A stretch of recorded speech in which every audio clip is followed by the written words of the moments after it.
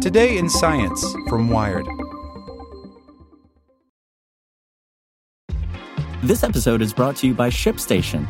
You know, some things take a lot of work, like sending little robots to far-off distant planets. And just as that's challenging, so too is running a successful e-commerce business, especially when there's so much to do. So I want to introduce you all to ShipStation. Now, I love using ShipStation because of its easy-to-use dashboard, which makes managing orders and printing labels a breeze and super smooth. Oh, and the customer service is just out of this world. It's exactly what you need to help grow your business. Sign up for your free 60-day trial at shipstation.com/technews. That's shipstation.com/technews. This is the story of the one.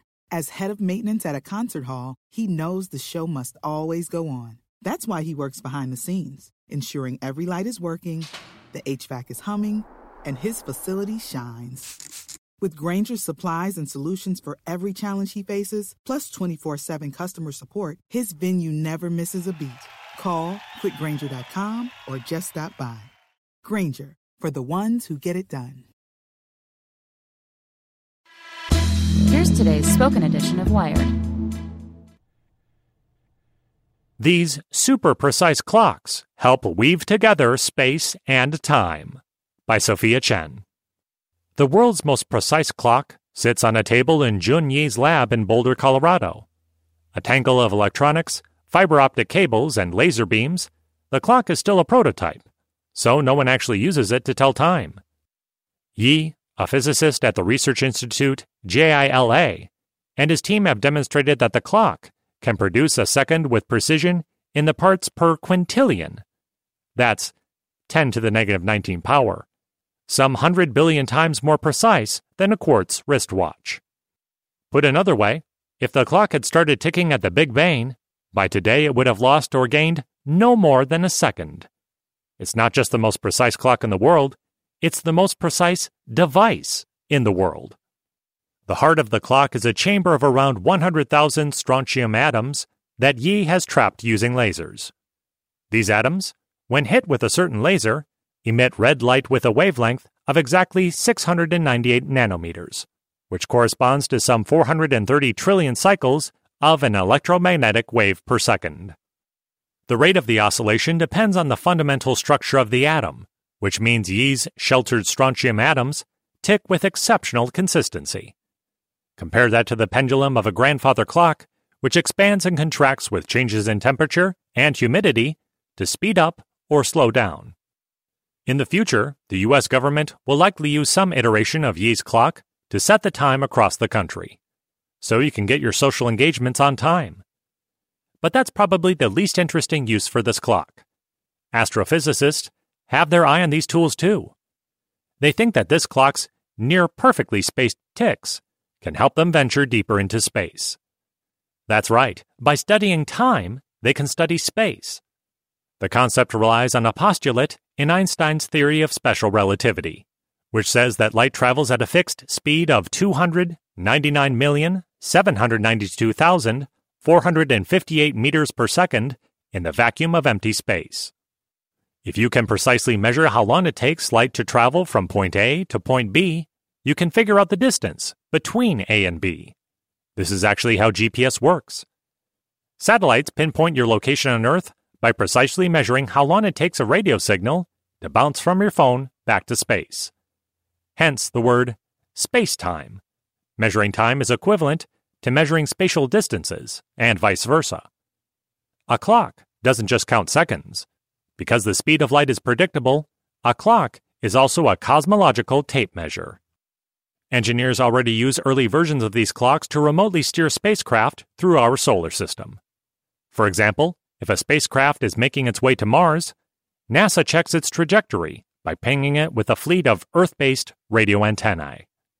When the radio signal reaches the spacecraft, it immediately bounces back to Earth. The Earth-based antennae, hooked up to atomic clocks that have precisely recorded when the signal departed, then time the signal's arrival back on Earth. That time measurement allows NASA engineers to calculate the location and speed of the spacecraft to then instruct it how to move. But this process is cumbersome. NASA has a limited number of space antennae, which means sometimes its operational spacecraft have to wait in line to talk to ground control. For example, a spacecraft near Mars has to wait up to 40 minutes sometimes to communicate with the antennae. This lag time increases NASA engineers' likelihood of making maneuvering errors. So they want to speed up this process by putting atomic clocks directly on spacecraft. In this setup, the spacecraft could calculate its trajectory on board autonomously after receiving an initial ping from the Earth radio antennae. They think that this would enable more spacefaring missions. We would be able to service more users than we were able to do today, says navigation engineer Todd Ely of NASA's Jet Propulsion Laboratory. This June, in a first step toward these future self-steering spacecraft, Ely's team will launch a toaster oven-sized atomic clock into orbit in a mission called the Deep Space Atomic Clock. Theirs should be the most precise clock in space, which they've designed to keep time to nearly a quadrillionth of a second per day.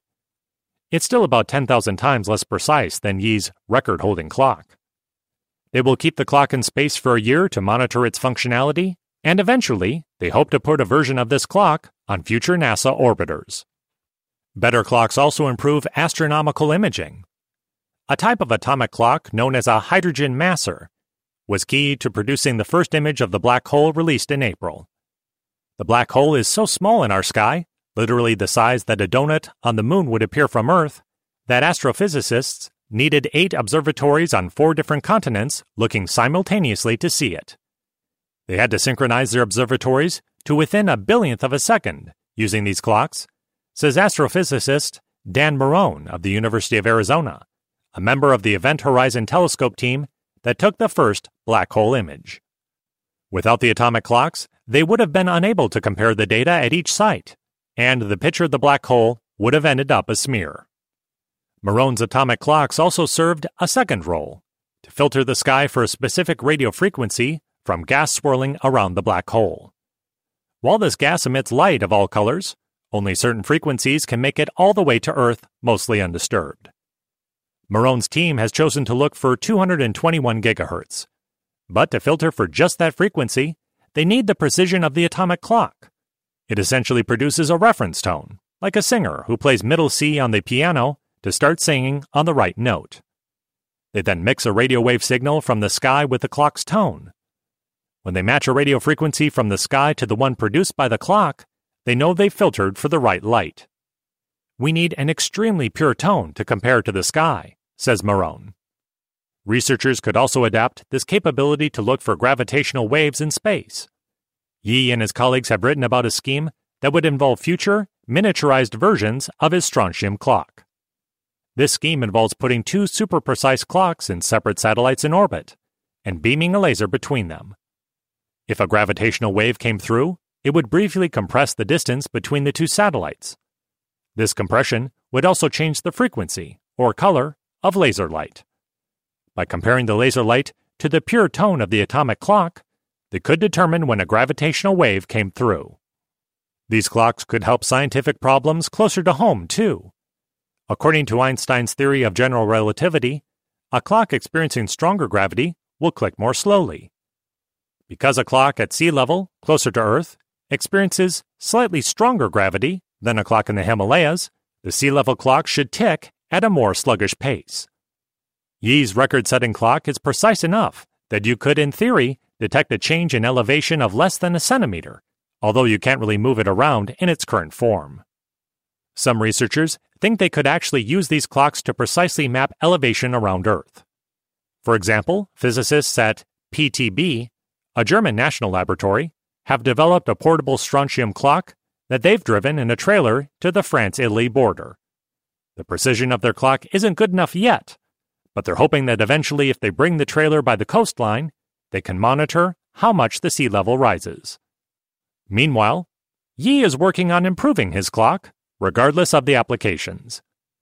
Since he started building the timepieces nearly 20 years ago, he has improved their precision by 1,000-fold.